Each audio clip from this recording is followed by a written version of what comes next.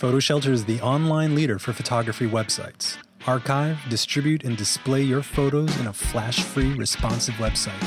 Try one for free for 14 days at photoshelter.com. Get our latest educational guides for free. photoshelter.com/resources.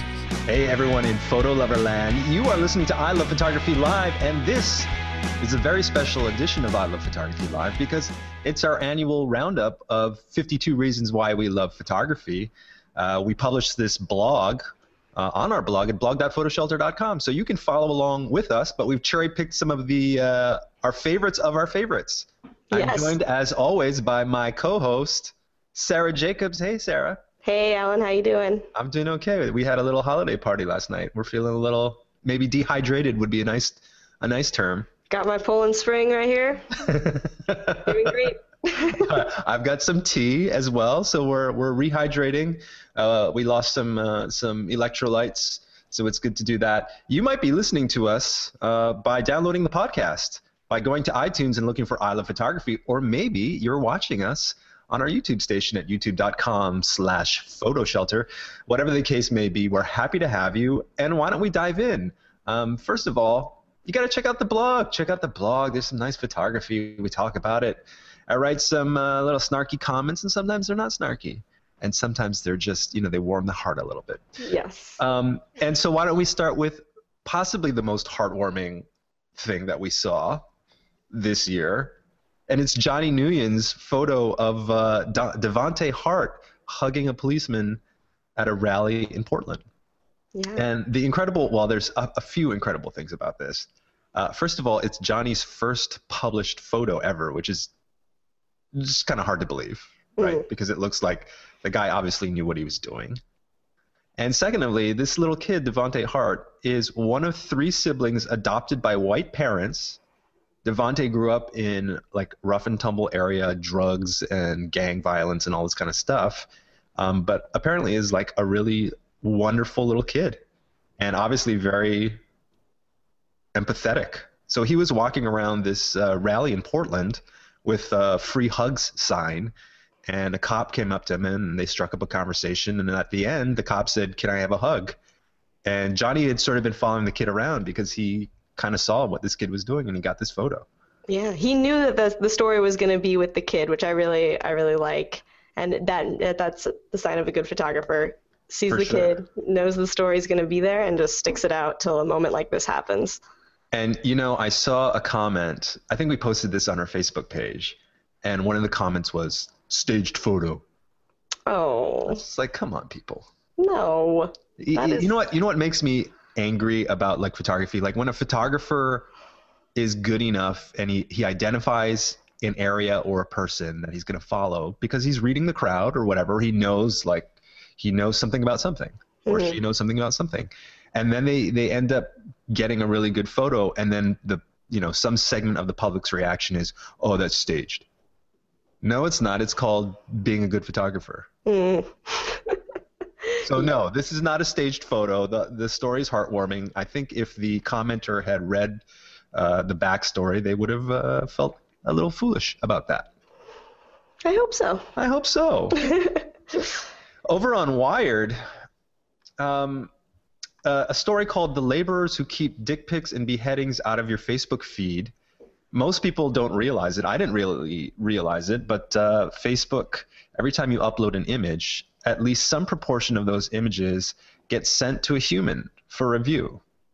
I think obviously given the number of photos that are uploaded every day, whatever it is, like 1 billion photos or hundreds of millions of photos that are uploaded a day, that a computer is scanning a lot of them.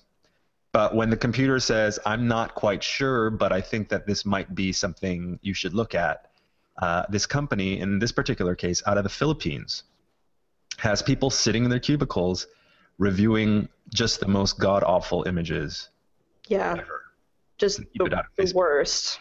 This is the worst job maybe in the world. What, top 5 worst jobs Certainly in the in world? photography, this is probably one of the worst in photography. In photography, absolutely, yes, absolutely. I recently had a very graphic image come through my Twitter feed just this week, and it was so jarring and disturbing, and it reminded me of these people that Yeah. are doing this day in and day out, looking at these really disturbing images. And I mean, it's terrible. But And the Wired article mentions like a lot of them will do it for a few months and then cease working because it really screws you up seeing all this stuff. You can't unsee like a beheading video or a beheading pic or child pornography or just, right.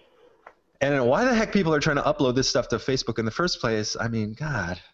Yeah. There's people have some problems, man. Yeah. Super interesting article, whatever the case is. Yeah, this came out back in October. Yeah.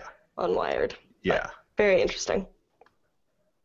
Joana Toro is a Colombian. I don't even know whether she's an immigrant. She came to New York to study English.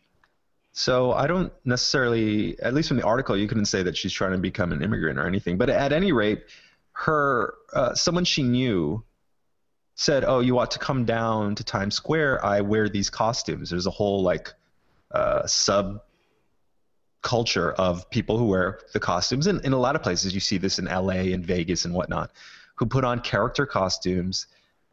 Tourists will take photos with them and then they'll make a buck. So Joana goes down there, tries a bunch of different costumes, decides that she wants to wear the Hello Kitty one. Because she's treated the nice. She's treated the nicest, yeah, which is smart because these people go up to these people and they think, oh, I'm in costume. They're in costume, so I'll just punch them in the gut. Right. Like padded. No, come on, man. Why are you punching a character? But Joana then took her camera out, and I don't even know. I mean, the article doesn't even say that she was a photographer. She just said, I need to document this stuff. Yeah, this is just a great example of having that unique access and actually being a part of the world.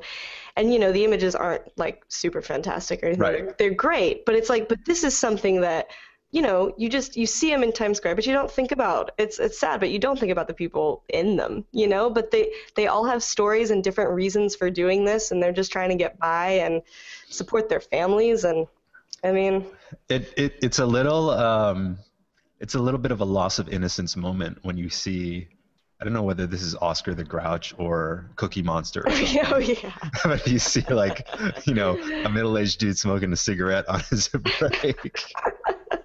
Yeah. You're right. Takes away the magic. They're out there in all kinds of weather. They must be sweating to death during the summer. Oh man. I don't know what they do when they have to go use the bathroom. I mean, there's just a lot of logistical issues. Right. So a really fascinating article. And the other interesting thing is, so Joana took these photos, but they're being distributed by Redux. So whatever photo editor over at Redux said, "Whoa, this is really interesting," even though it's not professionally shot. This is, as you said, it's an access issue, and the images and the story is fantastic. All right, Joana, we like it. We like it. This feature shoot story on, quote, romance tourism, and it's by the Danish photographer Sophie Amelie Klugart, and she went down to, I think it was Kenya, where she found, again, this other subculture of young, strapping, buff Kenyan dudes, and all of these white women who go to Kenya on, quote, romance tourism, but it's clearly a form of sex tourism.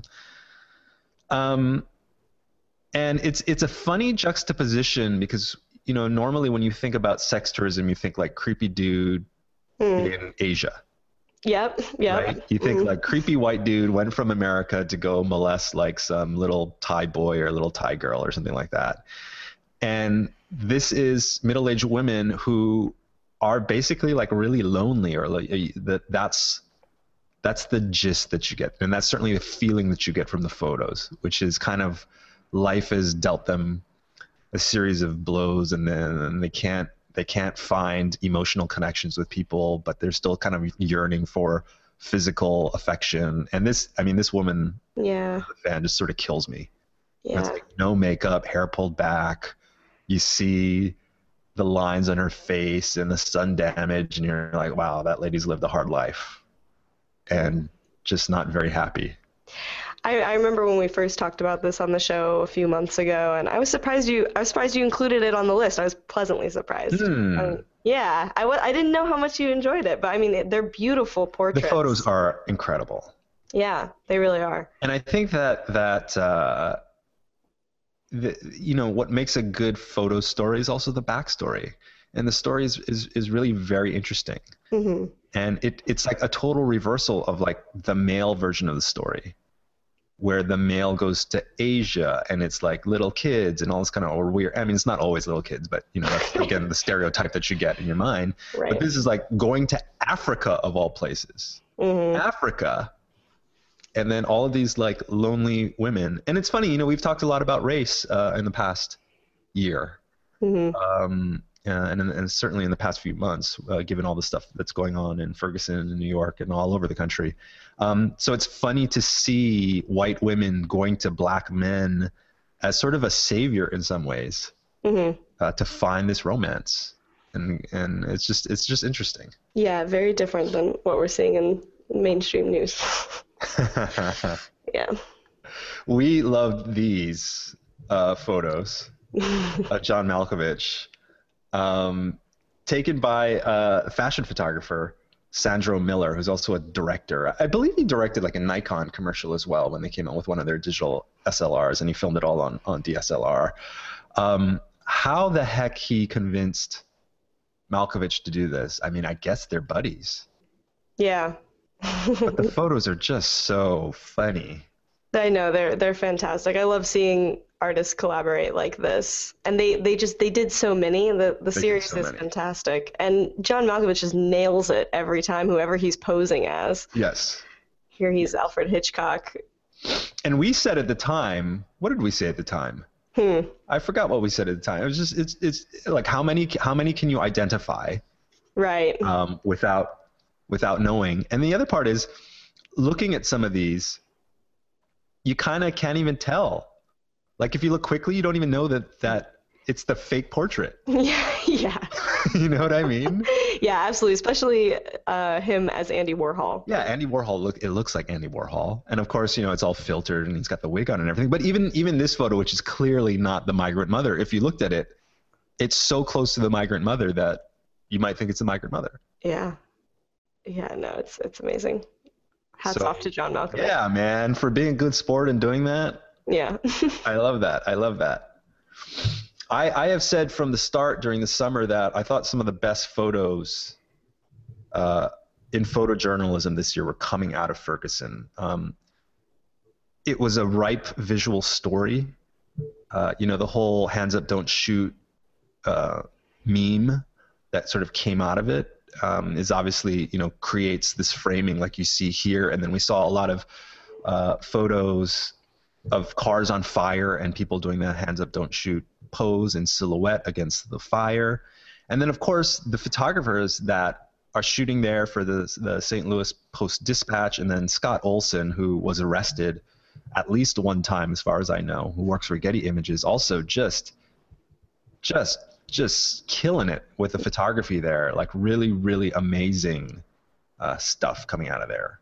Yeah, it's insane almost just how much of a war zone it looks like. And then you're like, this is in Missouri.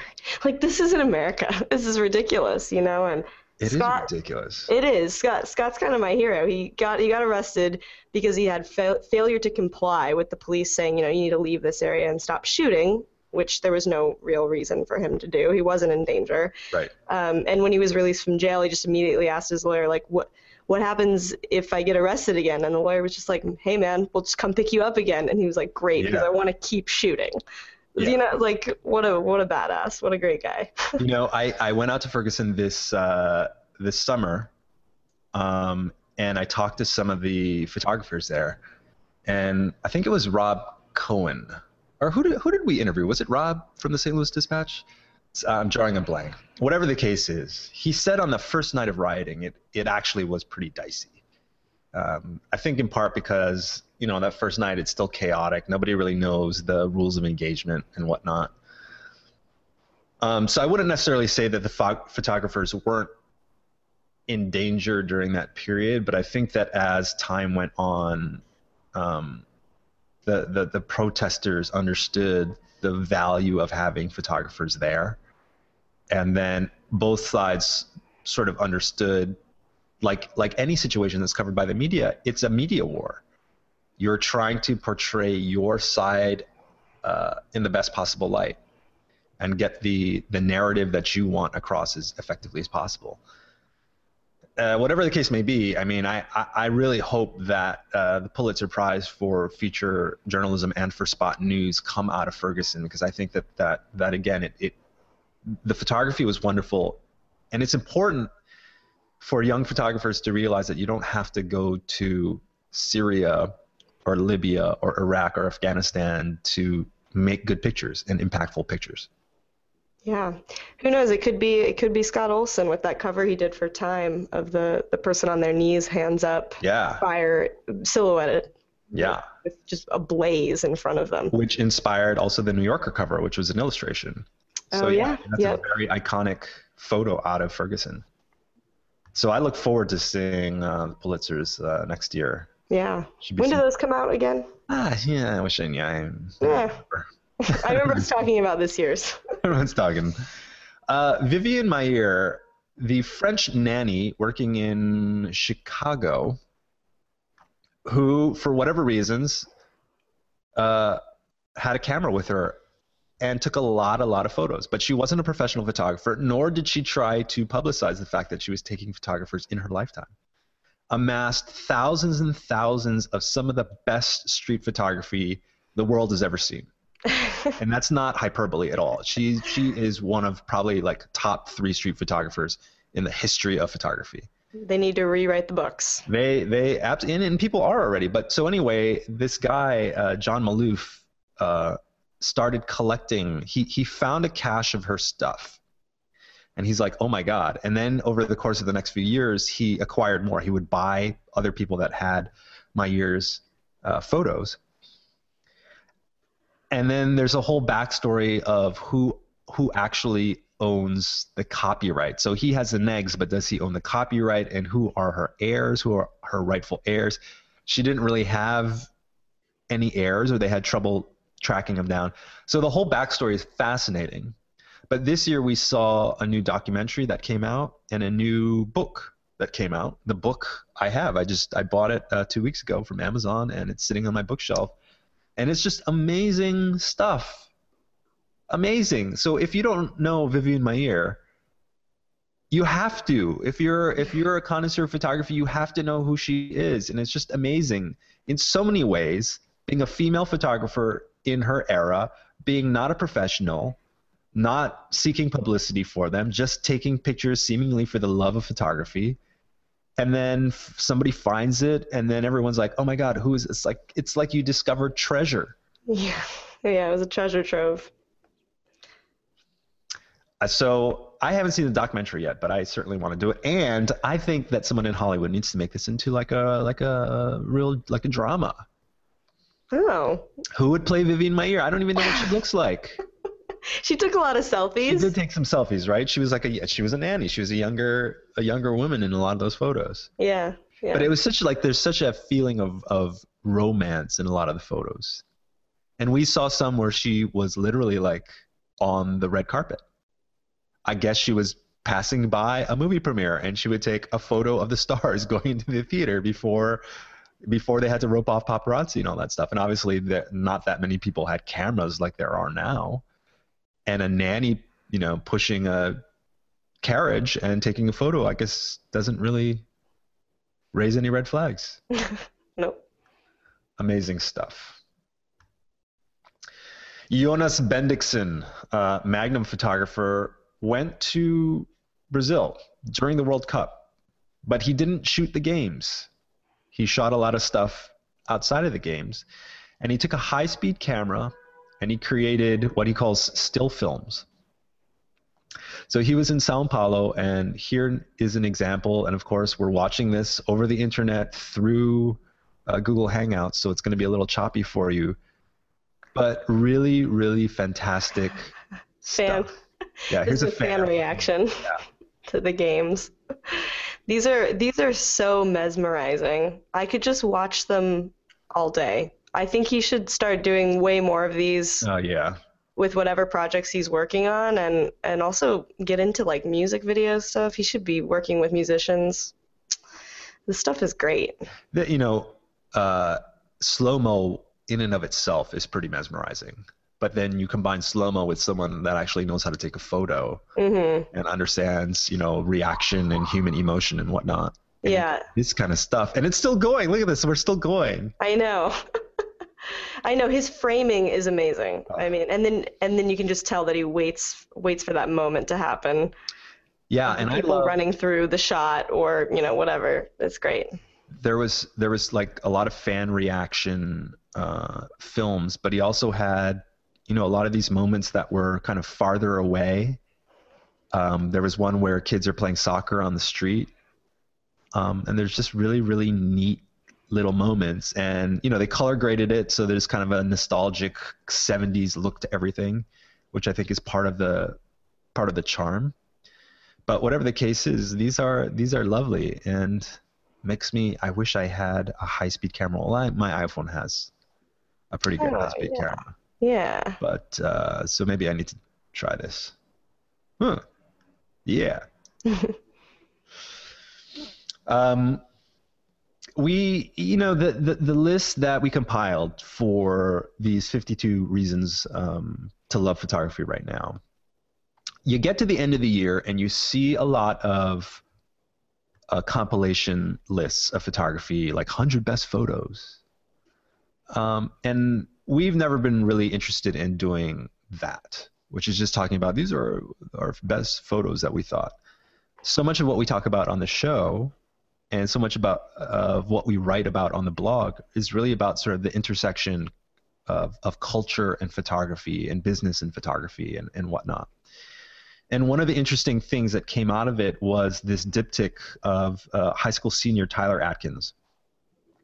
He didn't come up with the hashtag if they gunned me down, but his photo is kind of the one on Twitter that went viral.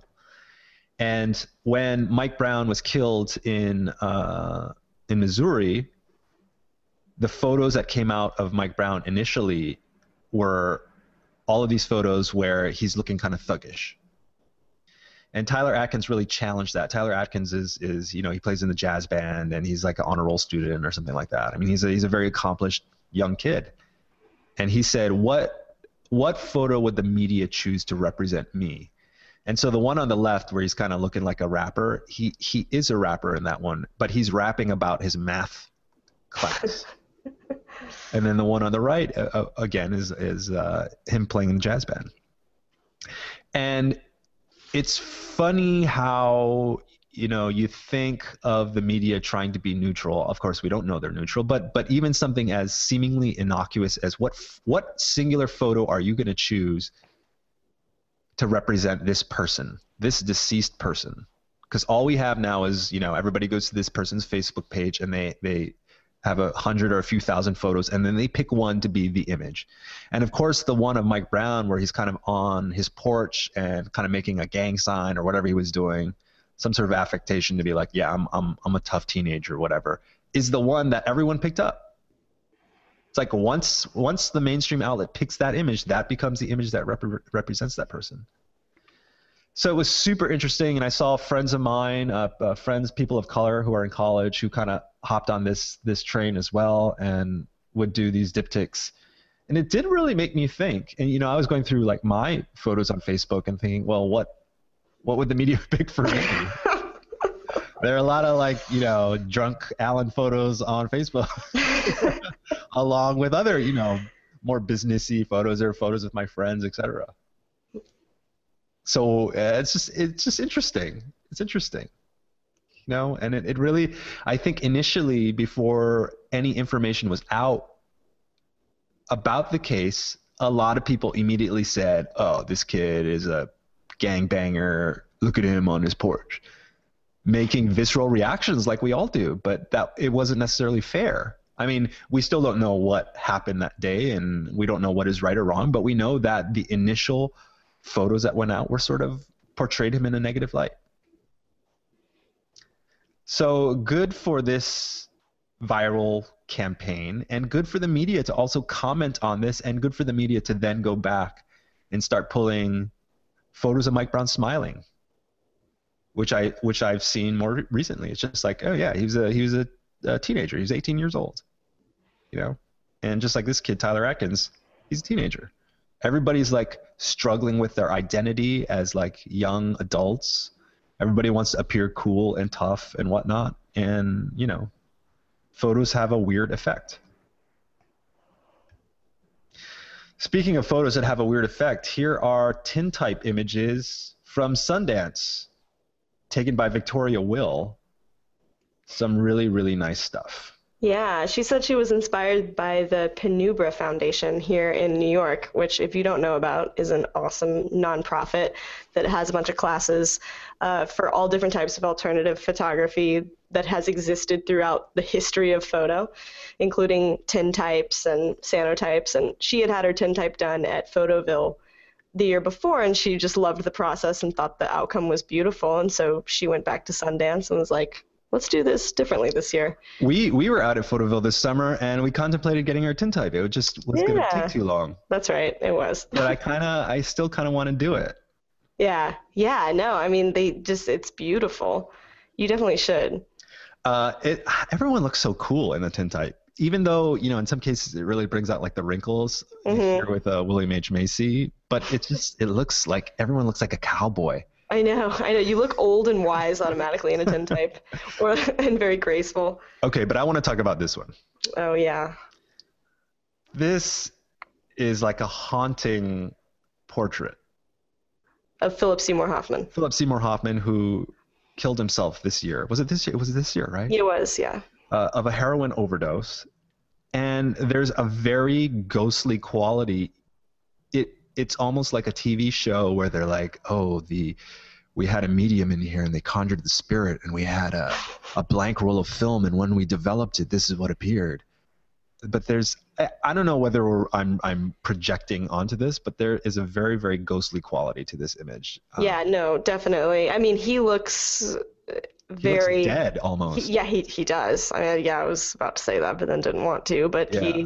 he does. His eyes, there's no sparkle in his eye. It just or liveliness in his expression or anything. It's very haunting.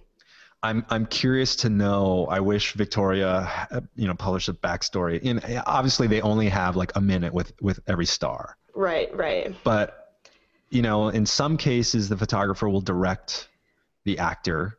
In other cases, the actor will just go up and do whatever they're doing. So I wonder if there was any dialogue and interaction between Victoria and Philip for this photo, whether he was just like, I'm sitting down, blank stare. I might be high. I might be drunk. Right. This is what you get. Yeah. She won the PDN Photo Annual in the editorial category for this. Rightfully work. so. Yeah. Really, really nice stuff. Yeah. Victoria! So initially when I threw together the list, I whittled everything down, and I had 51 little mini stories, 51 reasons to love photography. And then the day that I was publishing it, this photo showed up. And it's such a ridiculous photo that you think maybe it was staged. Yeah. And maybe it was, right? But if it wasn't, it's amazing. It's amazing. In case you are listening to the podcast, or in case your screen is too small, it's a guy on the New York City subway reading a book called How to Meet Women on the Subway. And it was just taken by a random girl on the subway. And she writes in her caption, so this is Lonidee, Lonidee, and she writes in her caption, step number 1, hide that book. Yep, correct. And, you look at the guy, he's like a decent looking dude. He kind of looks like he has like a Jerry Seinfeld look to him. A little bit of a Jerry Seinfeld look, but not. I mean, I would argue he's better looking than Jerry Seinfeld. He seems reasonably well dressed. I didn't mean that in a bad way at all. Just giving the listeners a visual picture. Let's say Jerry's not known for his good looks. Mm-hmm. This guy looks fine. He looks like a normal dude, but I guess again, going back to the if they gun me down, you can't judge a book by its cover. Right. Well, in this case, you can judge the guy by the book he's reading. Yes, you absolutely can. Oh man, I feel, has anything come out yet about IDing this guy? And if it's not a stage photo, he must be so embarrassed. Yeah, I know. But like maybe he's not. Maybe he has no shame because he's sitting there on the subway reading that book. I mean, it's just ridiculous. Yeah, it could be like a conversation starter. True. Maybe some woman is like audacious enough to be like, "Hey, what? You're kidding, right?" And then he's like, "Yeah, I am kidding. Hey, want to have a drink?" I mean, I've heard of crazier stories of guys taking girls out. So yeah, true. Who knows? Well, I'm glad that you slapped that one on at the very last minute because It's fun. It's the best. I'm very predictable, Sarah, because I like to always end up on like a fun note. Yes. And I couldn't think of anything funnier. And again, it doesn't have to do specifically with photography, but photography is a communication medium and Instagram is a distribution platform. And it's an image that prior to all of the internet and whatnot, like you would never have seen this image. Right. Or it would have sort of leaked out, over the course of like a year or two and maybe shown up on America's Funniest Home Video. It's hard to imagine that ever existed, America's Funniest Home Video, because now YouTube is America's Funniest Home Video. Exactly. And so similarly, this photo, which was taken, the day it was taken, it blew up. It went viral. Such is the power of the internet. Yeah. And it's a wonderful thing for photography when the photographer wants to go viral. Well, Sarah, next week is Christmas, so I would suggest to you that we take the week off. Yep. And then the next one after that is New Year's. New Year's, so maybe we'll take 2 off. Who knows? Yeah. Mm-hmm. Well, I'm going to be in Hawaii. Are you going home to Texas at all? I'm going to go to New Mexico. New Mexico. Yeah, I'm excited. That'll be fun. Take some photos out there, too. Absolutely. I'm going to bring my tripod, my camera. Oh, yeah. Yeah. Yeah. Maybe do a little tintype. Oh, no. Nah. Nah. I'm all digital now. I don't deal with chemicals. I don't do that. Well, in that case, we've had a great year of I Love Photography. A great one. And I don't know, what show is this? Like 43, 40? Something like that. Something like that. 43. Mm-hmm, yep, 43. Well, here's to another 43 episodes, and I can't wait till we get to 50 and 100. That'll be some good times. So, for Sarah Jacobs, this is Alan Murabayashi. Thank you so much for watching. Make sure to check out the full post of 52 Reasons to Love Photography. And until we see you in 2015, signing off. Have a great holiday. Take care. Bye-bye.